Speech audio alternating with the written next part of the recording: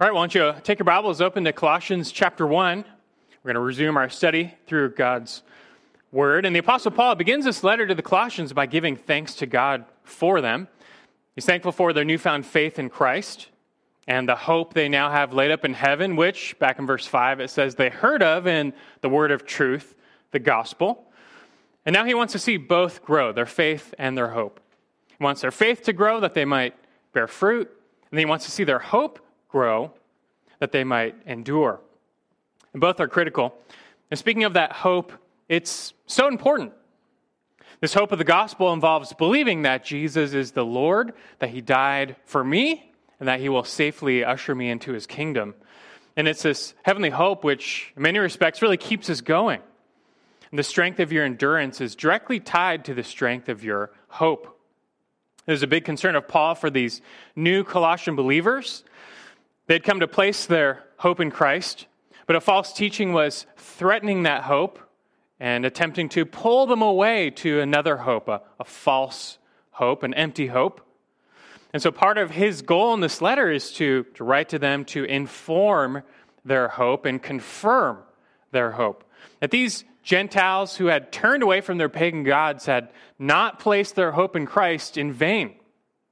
And despite what the false teachers may have been saying, they need to be assured of who Jesus is and what he had done for them. And that their faith and their hope must both be grounded in the person and the work of Christ. And so Paul goes on in this letter to build up their faith and their hope by building up the object of their hope, namely Christ. And so we just finished verses 15 through 20 in chapter 1, which is like a master class of the supremacy of Christ. His person, to be more precise, Jesus was a man who lived among humans, a perfect life on earth. But he was more than a man, and that we've learned that in Jesus, the fullness of deity dwelt in bodily form.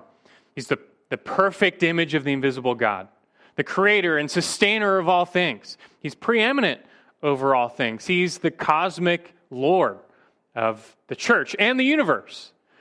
Everything we've learned, what does that all mean? It means you can trust this person. It means you have a worthy object of hope. And there your hope is only as good as the object of your hope. You can jump out of an airplane with an umbrella thinking it will save you, Mary Poppins style, but you will soon learn you've placed your hope in an unworthy object.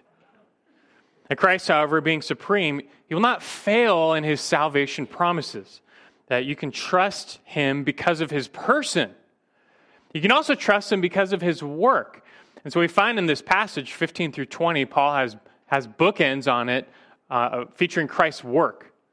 And so going back to verse 13 from before, there we learned, Colossians 1:13, says, "For he, Jesus, rescued us from the domain of darkness and transferred us to the kingdom of his beloved Son, in whom we have redemption, the forgiveness of sins."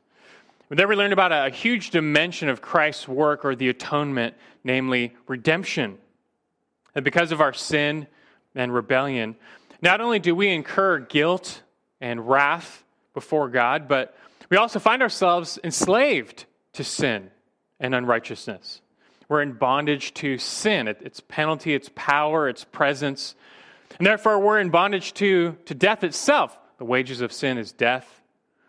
But in Christ's death, he paid the price to ransom us and free us from that bondage. And that price was his own life. And the infinite value of his blood can not only pay the full penalty of our sins, but also pay the price to transfer us into his kingdom. And so no doubt, redemption is a huge dimension of the atonement. That we can live with confidence knowing we've been redeemed by the blood of the Lamb.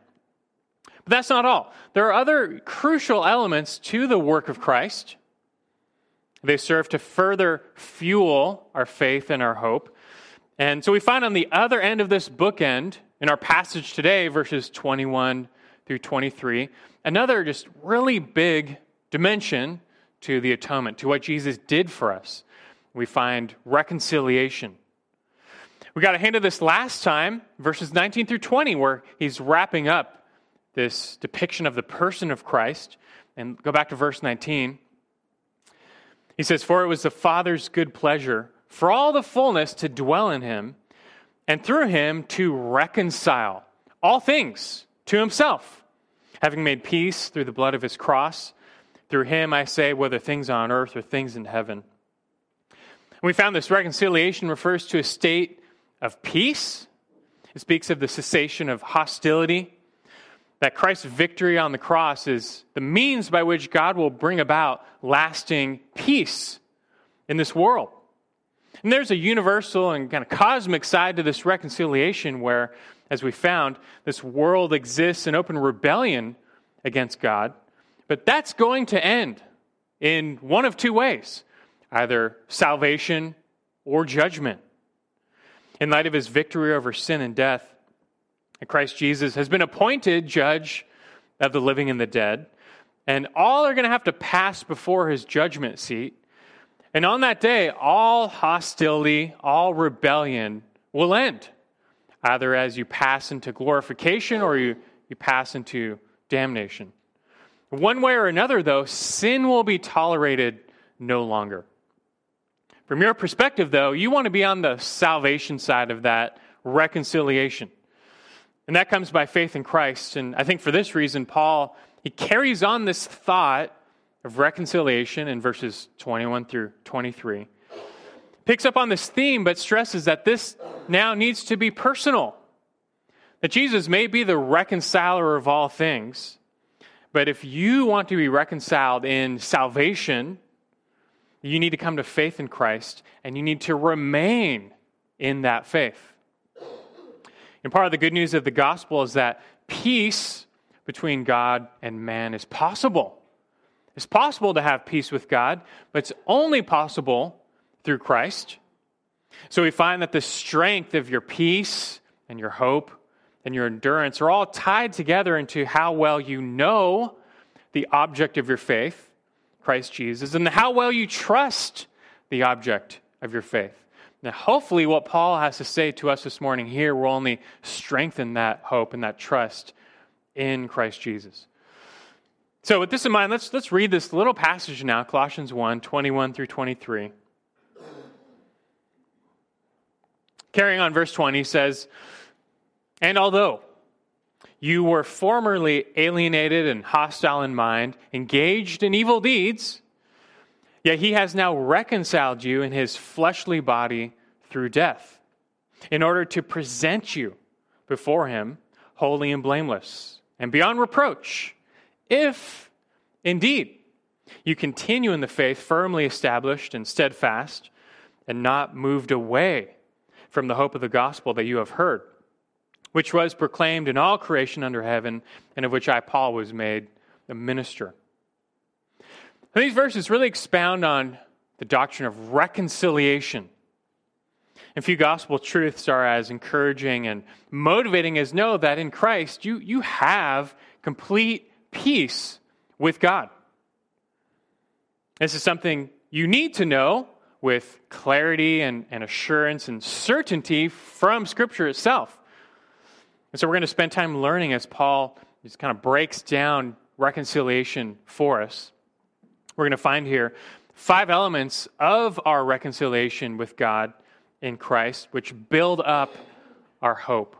5 elements of our reconciliation with God, which they all serve to build up our hope. And we need that. And so first, the need for reconciliation. Simple enough, but you have to start here. Paul starts here, the need for reconciliation. And so let's go back to verse 21.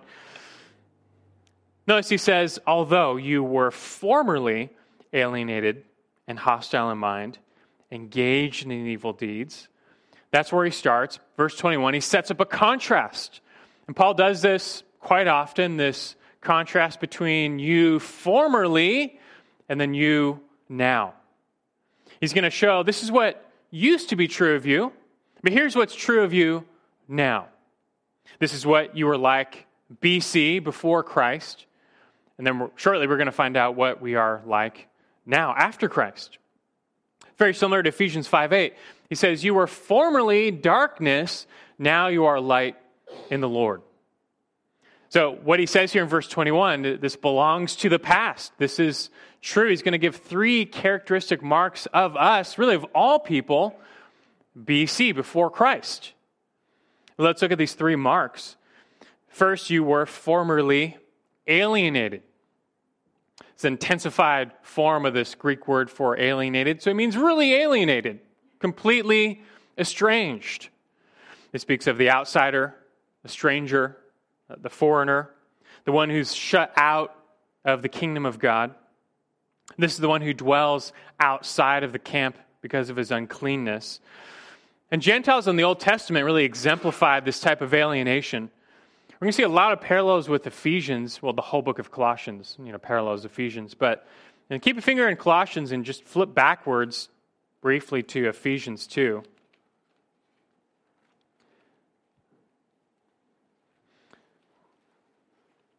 You want to keep a bookmark in Ephesians as well, because we'll flip back and forth a few times this morning in particular. But look at Ephesians 2:12. He's speaking to these Gentiles. He says, remember that you were at that time, formerly, BC, separate from Christ, excluded from the commonwealth of Israel, strangers to the covenants of promise, having no hope and without God in this world.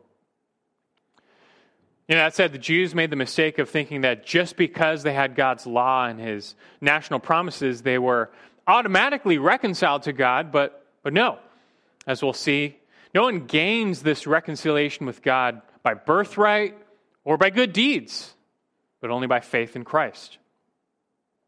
It's important to understand that alienation from God is a universal and ongoing problem.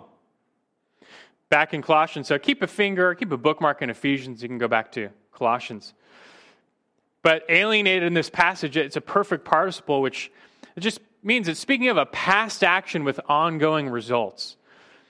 And that our natures were corrupt from birth. We enter this world at enmity with God. Psalm 58:3 says, the wicked are estranged from the womb. And those who speak lies go astray from birth. And that our sin has estranged us from God. So first, you were formerly alienated. Second, he says, you were formerly hostile in mind. Secondly, you were hostile in mind. This word for mind, it's not talking about your head or your brain, but this word is used to speak of your thoughts, your intellect, your understanding. It's in this regard you were hostile to God. At just the base level of your thinking, you were hostile to God. Hostile means hostile. It's an adjective derived from the word for hatred. This is the hostility of an enemy or adversary. Just imagine falling into the hands of a terrorist who has a deep hatred of America. You could try and reason with them or convince them or change their mind, but it would be utterly hopeless because their hatred runs so deep. But that describes at the level of hostility we had toward God before Christ. That in our very natures, we were God's enemies. So go back to Ephesians 2, just quick flip here. They're pretty close, right? Ephesians 2, look at verse 3. After telling us we were dead in our trespasses and sins, BC, before Christ, verse 3 of Ephesians 2 says, among them, we too all formerly lived in the lusts of our flesh, indulging the desires of the flesh and of the mind, and were by nature children of wrath, even as the rest. And then also flip to Ephesians 4, 17 and 18, another passage that speaks of the former depravity of these Gentiles. Ephesians 4, look at verse 17. It says later, so this I say, and affirm together with the Lord, that you walk no longer just as the Gentiles also walk, in the futility of their mind, being darkened in their understanding, excluded from the life of God because of the ignorance that is in them, because of their hardness of their heart. You can go back to Colossians 1. But you see, again, the theme of alienation, a darkness in mind and understanding, and excluded from the life of God. God gave us our minds. We might use them to love him and serve him. You know, you're supposed to love the Lord your God with all your mind. But before Christ and apart from Christ, we hated God and rebelled against God with all of our minds. And such enmity in our thinking would only naturally show up in our doing. And so we find third, back in verse 21 of Colossians 1, third, you were formerly engaged in evil deeds. Instead of using our minds and our bodies to serve God and bear fruit, we were engaged in evil deeds, he says. You might recall back from verse 9 in Colossians where we found this upward spiral where right thinking leads to right doing. As you renew your mind with the truth and set your mind on things above, it's going to lead you by the Spirit to walk in a manner worthy of your calling. As the Scripture teaches this principle over and over that our doing follows our thinking. And verse 21 here is the opposite. It's the downward spiral. The wrong thinking leads to wrong doing. This is Romans 1 in a nutshell. That man, as he became corrupt in his thinking, he exchanged the truth of God for a lie. The man refused to acknowledge God, so God gave him over to a depraved mind. That's where it started, a depraved mind. And that in turn led to a whole host of depraved actions. This is the boat, though, all of us were in before Christ. You and I were formerly alienated, hostile in mind, engaged in evil deeds. Now, when some people, if not most people, hear this, they don't like it. It offends them. It offends their own sense of goodness. They're not bad like this. They're not like actively hating God or anything. But you really need to be convinced of this and of your need for reconciliation. Otherwise, you have no need of Christ. And that is actually the problem with most people. They don't cling to Christ because they think they're pretty good. They're trusting in their own goodness to save them, to get them to God. But this is why you need to come to terms with Scripture's teaching on this depravity and realize, no, it does apply to you. You're in need. So just to touch on this a little further, I want to draw on one of my favorite analogies. It's from Lorraine Botner's book, The Reformed Doctrine of Predestination, but he gives an analogy of pirates. Are pirates good people or bad people? We tend to glorify pirates these days, and you might find some good things in them. They have their own rule of law and regulations, which they obey strictly. They can have some virtues like courage and faithfulness. They can do good deeds like give money to the poor. But does that make them good? Well, not in the eyes of the crown. Just stepping back, you have to realize that their whole existence is in wicked rebellion against the laws of the kingdom and the king. And yeah, sometimes they will do good things in accordance with the law, but they're not doing that because they're trying to obey the king. It just might suit their lifestyle. Pirates, for example, might be strictly honest with one another, but their whole existence is predicated on dishonesty to the crown. You see, pirates exist in a constant state of rebellion against king and country. Even if they're not murderers, none of the good they do is out of allegiance to the king. They hate the king. They don't recognize him. They don't honor him. The king's claims are rejected. The king's will is violated. They live like there's no king. And this is a perfect analogy of those outside of Christ. Now, all people are this way. They're born in enmity with their Maker, and they exist in a constant state of rebellion against God. They don't recognize Christ as their king. Yes, some might serve a God of their own making, but they're not bowing the knee and recognizing the one true God. And this is proven as they reject his claims, they reject his authority, they reject his lordship, they reject his word. They don't live according to his will, but their own. They live like there's no God, and they spurn Christ by refusing to acknowledge him and honor him. And this is why God himself says that there's none who are good. There's not one who is good to the crown, to God's eyes. Everyone's like a pirate to him. And from the crown's perspective, there's nothing good about a pirate. They might not all be murderers, but even the good things they do are spoiled by just their state of rebellion. Let me read you kind of a lengthy quote from Botner in his book. He says, quote, "The good actions of unregenerate men are not positively sinful in themselves, but sinful from defect. They lack the principle which alone can make them righteous in the sight of God. In the case of pirates, it's easy to see that all their actions are sin against the government. While they continue as pirates, they're sailing, mending, or rigging the vessel. Even their eating and drinking are all sins in the eyes of the government, as there are only so many expedients to enable them to continue their piratical career." When have you ever used piratical career in a sentence? And they're all part of their life of rebellion. And so is sinners. While the heart is wrong, it corrupts everything in the sight of God, even the most ordinary occupations. For the plain, unequivocal language of God is, even the lamp of the wicked is sin. End quote. So you see, this is why it's simply impossible for someone who's in a state of rebellion against God, by not recognizing God as God and Christ as Lord, it's impossible for God to consider that person good. They could be the nicest person on the planet. They could do a lot of good things. And there are many nice people out there who are relatively very good compared to criminals. But before God, they're still rebels.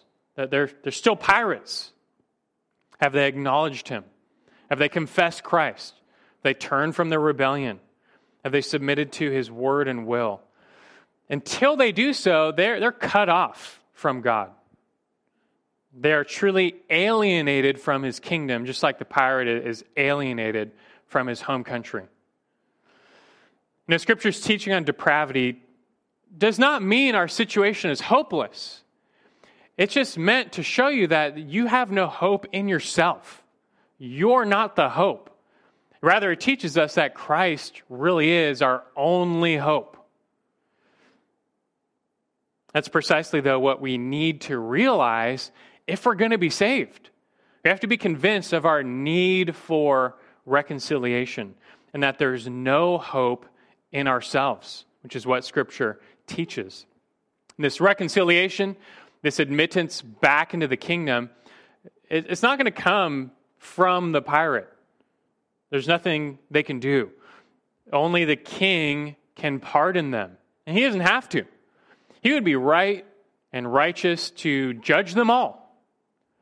Can you just imagine, though, a king that would sacrifice his own son to pardon a bunch of guilty pirates, to offer them amnesty, total amnesty and acceptance by making his own son, the prince, pay their penalty? That's unbelievable. But that's precisely what God did for us. As we find next, secondly, the fact of reconciliation. We spent extra time on the first point on purpose. You have to be convinced of your need. You need reconciliation with God because you're in rebellion too, whether you think you're good or not. But hopefully being convinced everything should come naturally, should come downhill from here. And so now, if you are convinced of your need, we gladly accept here that the fact of reconciliation, that God has provided reconciliation for us in Christ. Verse 22, he says, "You were formerly alienated, hostile in mind, engaged in evil deeds, yet he has now reconciled you in his fleshly body through death." So here we're first introduced to the fact of reconciliation. Christ has reconciled you. Fact, he has done it. This word reconciled speaks of setting up or restoring a relationship of peace. Those who are far off are brought near in Christ. Those who are outside the kingdom are brought in. Enemies are made friends. And we're talking a complete reconciliation. Remember I said the word for alienation was an intensified form? This word for reconciliation, likewise, is in an intensified form. Whereas we were completely and totally estranged, that now in Christ we can be completely and totally reconciled. This is not like a couple who, they have a fight, but they're reconciled, but it's still kind of awkward, distant between them. This is the full restoration of relationship. It is a huge aspect of the atonement. Sin produces alienation from God, from a holy God by definition. And after Adam and Eve sinned, you recall what was one of the main consequences. They were forcibly removed from the Garden of Eden. Man has been cut off from God's presence ever since. And even as God began his plan of redemption, the theme of separation continued. Right? He chose a people for himself. He was going to dwell among them. His special presence was pictured in the Holy of Holies, the inner chamber of the tabernacle. But you realize, no ordinary person could even go in the tabernacle, and then no priest could even go in the Holy of Holies, being separated by a veil. Only the high priest could enter that veil once a year on the Day of Atonement. And undoubtedly, God designed this to teach that sin has created a wedge between God and man. That you don't belong in his presence because you're unclean. And your only hope of reconciliation is for that wedge to be removed. We can't remove that wedge. But God made a provision for this in the Old Testament through animal sacrifice. Though imperfect, it showed that atonement has to be made for our sins. And God in his greater mercy would go on to provide a perfect and complete atonement, one that we really need, one that would remove the wedge of sin once for all. And that perfect and complete atonement came in the cross of Christ, where the Lamb of God died for us to take away our sins, and that veil was removed. As we find thirdly now, the means of reconciliation. The means of our reconciliation. Again, in verse 22, it says, he has now reconciled you in his fleshly body through death. Notice, Paul doesn't just state the fact of our reconciliation, but he adds the means by which it was accomplished. That he has reconciled you in his fleshly body through death. It's kind of interesting. Why include that?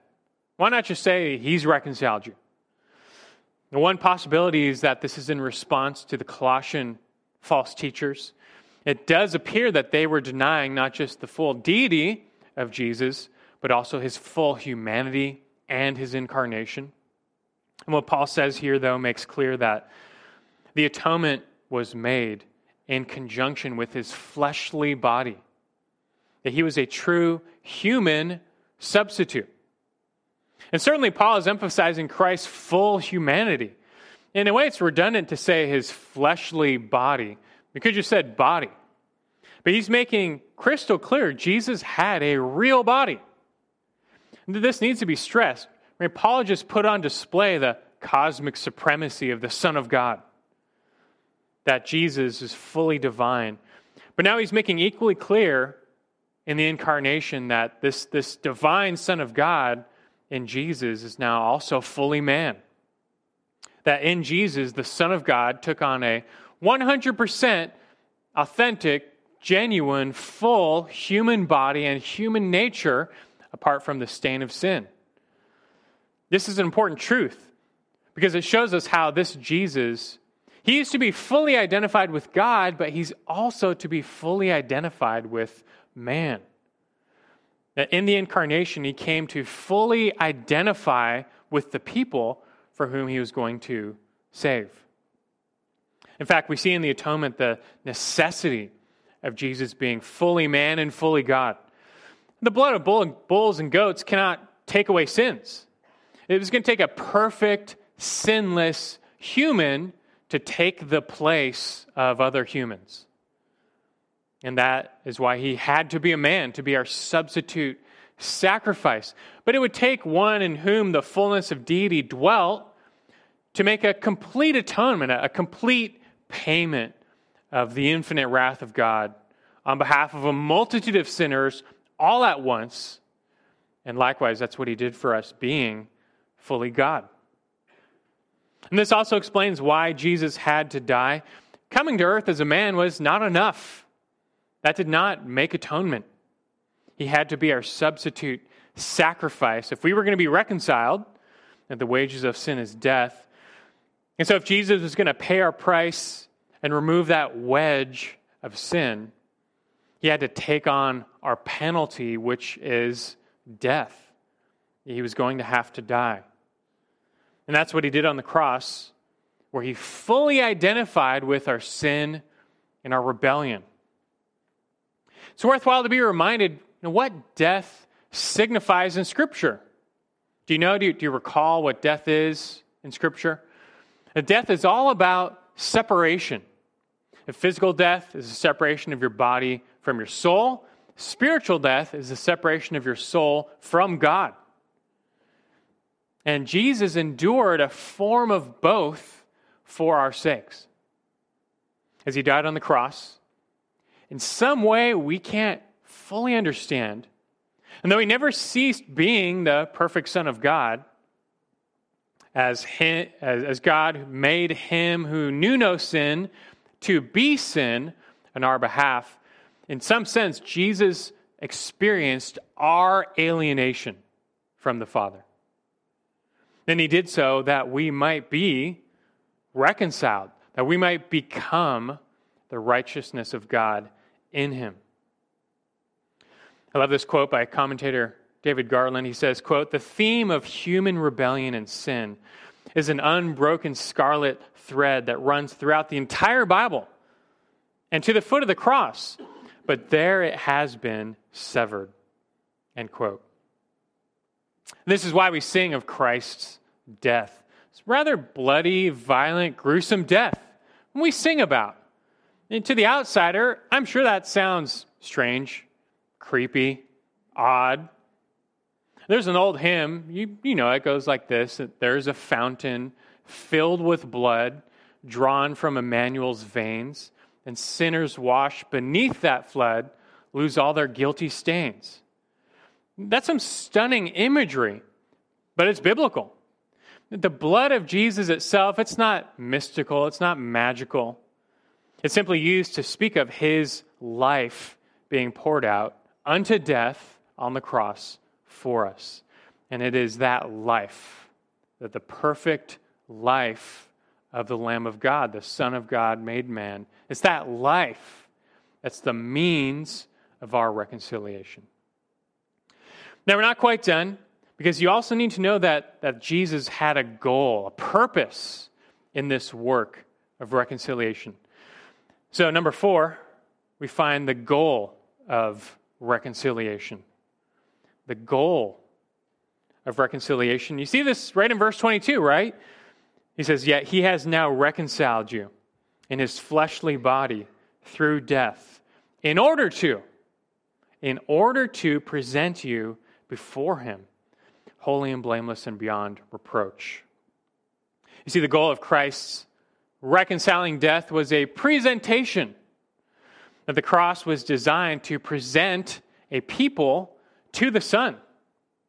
It was God the Father's design to redeem a remnant of rebels, to reconcile them, and to make them his people. Go back to Ephesians chapter 1. See this in a couple places. Ephesians 1, verse 4.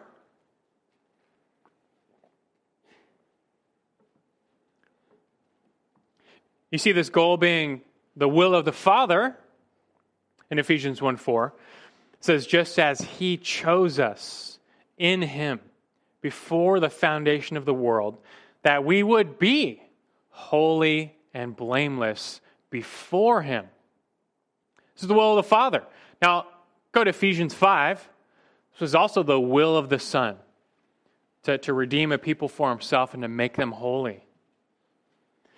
Ephesians 5:25.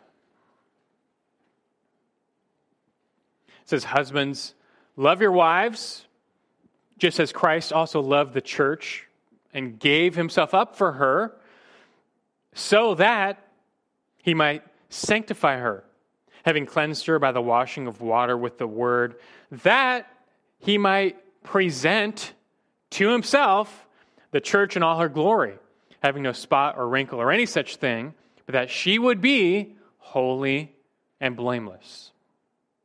This is said over and over again, that God reconciled us to be his people. And naturally, that people is going to have to be holy and blameless because Christ is holy and blameless. If we're going to be his bride, he wants his bride wearing white. We have to be holy and blameless. And those two words were used of the sacrificial system, speaking of an animal that had to be without defect, perfect. And that's what we need to be if we're going to enter God's eternal presence. Again, all this on our own is just hopeless. We have no hope of being holy and blameless. But in Christ, it's not hopeless, it's accomplished. It's already accomplished. Now, back in Colossians 1, Paul adds here, beyond reproach, which just means that when Christ is finished reconciling you, you're so clean, you're so forgiven, you're so made righteous that not even a single accusation or reproach of sin could stick against you. After coming to Christ, we still sin. But if you're truly reconciled and made new in Christ, one, you should have a new heart with new desires such that you hate your sin, you're striving against it. And two, even your ongoing sins have been dealt with by Christ. Never treat your sin flippantly, but be encouraged that the price for it has already been paid. Now, of course, this goal of making us holy and blameless, it awaits a future fulfillment. And Scripture speaks of our salvation in past, present, and future terms. We can legitimately say we have been saved, we are being saved, and we will be saved. There's different aspects of the application of our redemption. And the same goes for reconciliation. Naturally, we're all longing for the future reconciliation. We will long for that full, final restoration with God, to be in his presence. That's our hope for the future. And that future reconciliation is guaranteed by God's own word and authority and power. But it's crucial that you know you possess that right now. And you can know. How? Well, we're going to find lastly, number 5, the proof of reconciliation. Lastly, number 5, the proof of reconciliation. Back in Colossians 1, if you're not back there, when we read it at the beginning, I wonder if you found verse 23 interesting, because Paul inserts this if statement. Do you see that? Back to verse 22, that he has now reconciled us in his fleshly body through death in order to present you before him holy and blameless and beyond reproach. If, indeed, you continue in the faith, firmly established and steadfast, and not moved away from the hope of the gospel that you have heard. You see that if statement? He's expressing something conditional here. They need to do something. And what? They need to continue in the faith. So let's explain that. He's obviously switching to the human side of salvation. He's dealing with our subjective experience of salvation. Salvation is a gift we receive. You don't work for it. It's something that's handed to us by faith. And faith is really like an anti-work. Faith in Christ, it's like the pirate giving up his rebellion, repenting of his wrong, running back to the king, acknowledging his full guilt, and then just begging for mercy. That's faith. And faith in Christ, however, comes with God's promise that you will receive mercy. He's just simply chosen to promise that you come to faith in Christ, you will receive mercy. But here's the thing, though. There's such a thing as a false faith or a phony faith. There is a difference between a mere profession of faith and then the real possession of faith. There are many reasons people might say they believe in Jesus, but they're not actually bowing the knee. He's not their Lord. Matthew 7:21, not everyone who says to me, Lord, Lord, will enter the kingdom of heaven. And it's not enough to talk the talk. You have to walk the walk. And don't misunderstand, you are saved by faith alone, but the faith that saves is never alone. That true saving faith necessarily displays itself in a life of discipleship. And that's going to include an endurance, perseverance, not falling away. And Paul has some concern that these Christians might fall away. They might revert, which would prove their faith was never of the saving kind, never of the genuine kind. Now, he doesn't believe that. We'll find later he actually has confidence in these Colossians that they're the real deal. They're genuine. But still, from a human perspective, they need to be called and reminded to persevere. It's the one who endures to the end who will be saved.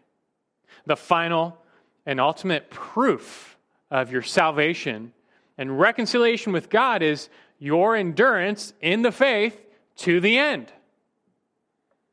You need to see the balance in Scripture between God's sovereignty in salvation and man's responsibility in salvation. That God is sovereign in salvation. He who began a good work in you will complete it until the day of Christ Jesus. Philippians 1:6. That God will finish the job. He will make you stand before him holy and blameless. That's Jude 24. It says, to him who is able to keep you from stumbling and to make you stand in the presence of his glory blameless with great joy. God will do it. He will make you finish the course. But on the human side, you've got to persevere. You have to hold on to him. Hope is held out to you, but you have to hold on to it until the end. That's the display of a faith that's of the saving variety. And so it's no wonder that Jude 21, just a few verses before, Jude says this, Jude 21, he says, keep yourselves in the love of God. Keep yourselves in the love of God, waiting anxiously for the mercy of our Lord Jesus Christ to eternal life. You have to see how both are true at the same time. And from our perspective then, while completely trusting in God's sovereign power to protect us and preserve us, we need to just be diligent to persevere. And so just take seriously this call, like he says, continue in the faith, firmly established and steadfast. This word for continue means it's to remain in a place or a condition for a long time. And faith here is being viewed objectively like the body of truth. So it's like Paul is saying, don't move out of the neighborhood of the faith. You've entered into this community of people brought together by common confession that Jesus is the Lord. And he's like, don't leave that. Don't leave these people. Don't leave that place. Don't move out of the neighborhood of faith. Also, he says, firmly established, steadfast. These are both like construction terms. They speak of the base or the foundation of something. And he's saying, make sure you've got a rock-solid foundation to your faith. You don't want faith on wheels. You don't want faith on sand. You need faith that's built on the rock of Christ and his word. And think about your faith, the things you believe. Is that built on truth? Do you know what you believe? Are you secure in your knowledge of God? Or is your faith just built on personal experience? Is your faith built on emotions? That type of faith is not going to last very long. Paul says you must not move away from the hope of the gospel that you have heard. And this phrase, move away, pictures other forces at work trying to push an object away. Like a gushing river, it's trying to carry you downstream. You might swim into it thinking you're strong enough to resist, but not for long. You're going to be carried away if you're relying on yourself. But if you go in the middle of the river, you stand on a huge rock or boulder, you will never move. And likewise, those who are inundated by the voices of the world, all the while relying on themselves, those are the types of Christians who compromise their beliefs, they compromise their values. They're the ones who are eventually pulled away from the hope of the gospel, and they're the ones, some of whom, fall away. Instead, though, stand on Christ and let His word fill you continually, and anchor your hope in His person and in His work, like we've been learning here in Colossians 1, and you will not be so easily moved away. It all comes back to this hope, he says, which is like the sister of faith. This hope keeps us going and is so essential to our endurance in the race of faith. And the Colossians were hearing all these voices which were denying and diminishing Christ, His person, His work, His supremacy, His sufficiency. He's not enough for this life or the next. You need something new, something better, something special. And it's really no different today. We're still inundated by a world of voices saying, Christ, He's not enough. He's not the answer. His cross is foolishness. His ways are dumb. Now they're saying His morality is upside down. And this is not how you should be spending your life. There's so many voices, thousands trying to pull us away from Him and our hope. I imagine there's nothing a pirate hates more than a fellow pirate who's given up and run back home to the king to beg for mercy. But as Paul says to the Colossians, you got to know that you have not placed your hope in Christ in vain. You can't stop all the voices that are trying to pull you away from Him and your hope, but you can't overpower them. And you do that by founding your faith and your hope in the truth of the gospel. And this gospel includes the person of Jesus, all the truth about who He is, fully God, fully man, supreme. And this gospel includes the work of Christ, all the truth about what He has done for us. And as we've seen today, that includes His work to fully reconcile us to God in His death, to make us holy and blameless forever. That is what is true of us right now in Christ. The takeaways here are many, from appreciation to thanksgiving, worship, holy living.